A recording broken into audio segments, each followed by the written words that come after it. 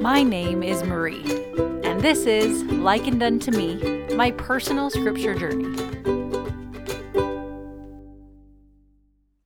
Not too long after Alma the Younger is made chief judge over the Nephites, there's a group of people led by a man named Amlici that decide they want to go back to having a king. No more of this judge stuff. So the people vote on it, and they vote to keep the judges. And Amlici throws a fit.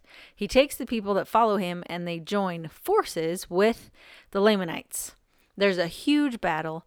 Amlici is killed, Alma is wounded, and the Nephites win. Then, not many days later, the Lamanites send another army. It's recorded that the death toll from these two battles is so high that they didn't even count. But it does say that tens of thousands were killed, including women and children. So this all happens in the 5th year of the judges. And in the 6th year, they are still suffering. People are mourning the loss of those they knew. Flocks and animals had been killed, and crops had been completely destroyed. Life was not magically better the next year because they had beaten the Lamanites and beaten Amlici. But during these hard times, the people turned to God. So by the end of the 7th year, thousands of people had repented and been baptized, and the Nephites were blessed and prospering again. Then the 8th year comes. Now, it's been less than 3 years since the war, and less than 2 years since the lean time of food and the grieving after the war. And the people began to wax proud. That's all it took. Less than 2 years of being blessed, and they start to lose it. President Ezra Taft Benson said that pride is the gateway sin. It leads to all the other ones, which makes sense. Think about this. The greatest commandments are to love God and love your fellow men. All the other ones hang on these two. If pride is enmity toward God and your fellow man, the opposite of the first 2 commandments, like President Benson taught, then pride will lead toward breaking all the other commandments. So I did some research on pride and looked for characteristics or actions of people who have become proud, as in scripturally proud, not like proud of your family or stuff like that, but the scripture version of proud. And this is what pride looks like. Prideful people cannot handle other people telling them that they are wrong. They are not nice to people who are different than them or think different than them. They put down the miracles of God. In other words, they don't have faith. They are focused on riches or worldly status of some kind. They do not help people who need help. And they boast of their own wisdom, strength, or amazingness, or righteousness, or whatever they can think of to boast about. So that's quite the list. And that's just the beginning. President Uchtdorf said, every mortal has at least a casual, if not intimate relationship with the sin of pride. No one has avoided it. Few have overcome it.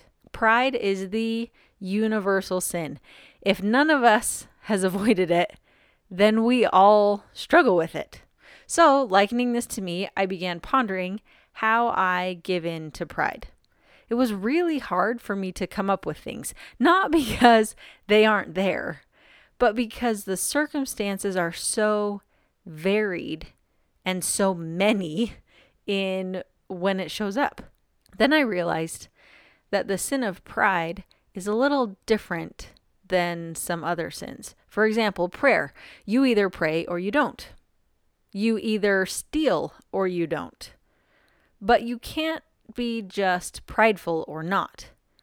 You are either prideful or meek and humble.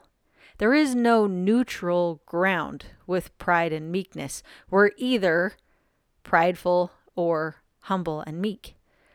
So to combat pride and repent and change, we can't just stop the pride. We have to replace it with something. Meekness and humility have to take its place. I decided that it would probably be easier then for me to change my prideful ways if I focus on acting with humility instead of focusing on trying not to act with pride. Pride has to be replaced. It can't just disappear like stealing or not. Meekness has to take its place. Now back to the story. Alma sees the people heading down this path and he wants to stop it. So he gives up the judgment seat so he can spend all of his time preaching. And he's eventually able to establish some order again in the church.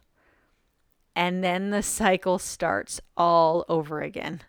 The Nephites repent, they're blessed, they start to get prideful, maybe a little more wicked, and then something happens to humble them again. No one has avoided it. Few have overcome it. So don't get discouraged if pride keeps getting in your way. Learn to recognize the signs and then repent and move out of it as fast as you can. Focus on being humble and meek. Elder David A. Bednar said, "Meekness is a defining attribute of the Redeemer and is distinguished by righteous responsiveness, willing submissiveness, and strong self-restraint." So it's not so much about trying to not be prideful. It's about being something else. It's about being strong, active, courageous, restrained, modest, gracious, not easily provoked, pretentious, or overbearing, and readily acknowledging the accomplishments of others. It's meekness and humility. We eradicate being prideful by being something else entirely. Thanks for listening. Any quotes or scriptures or stories that I used are cited in the description. This is likened unto me, my personal scripture journey.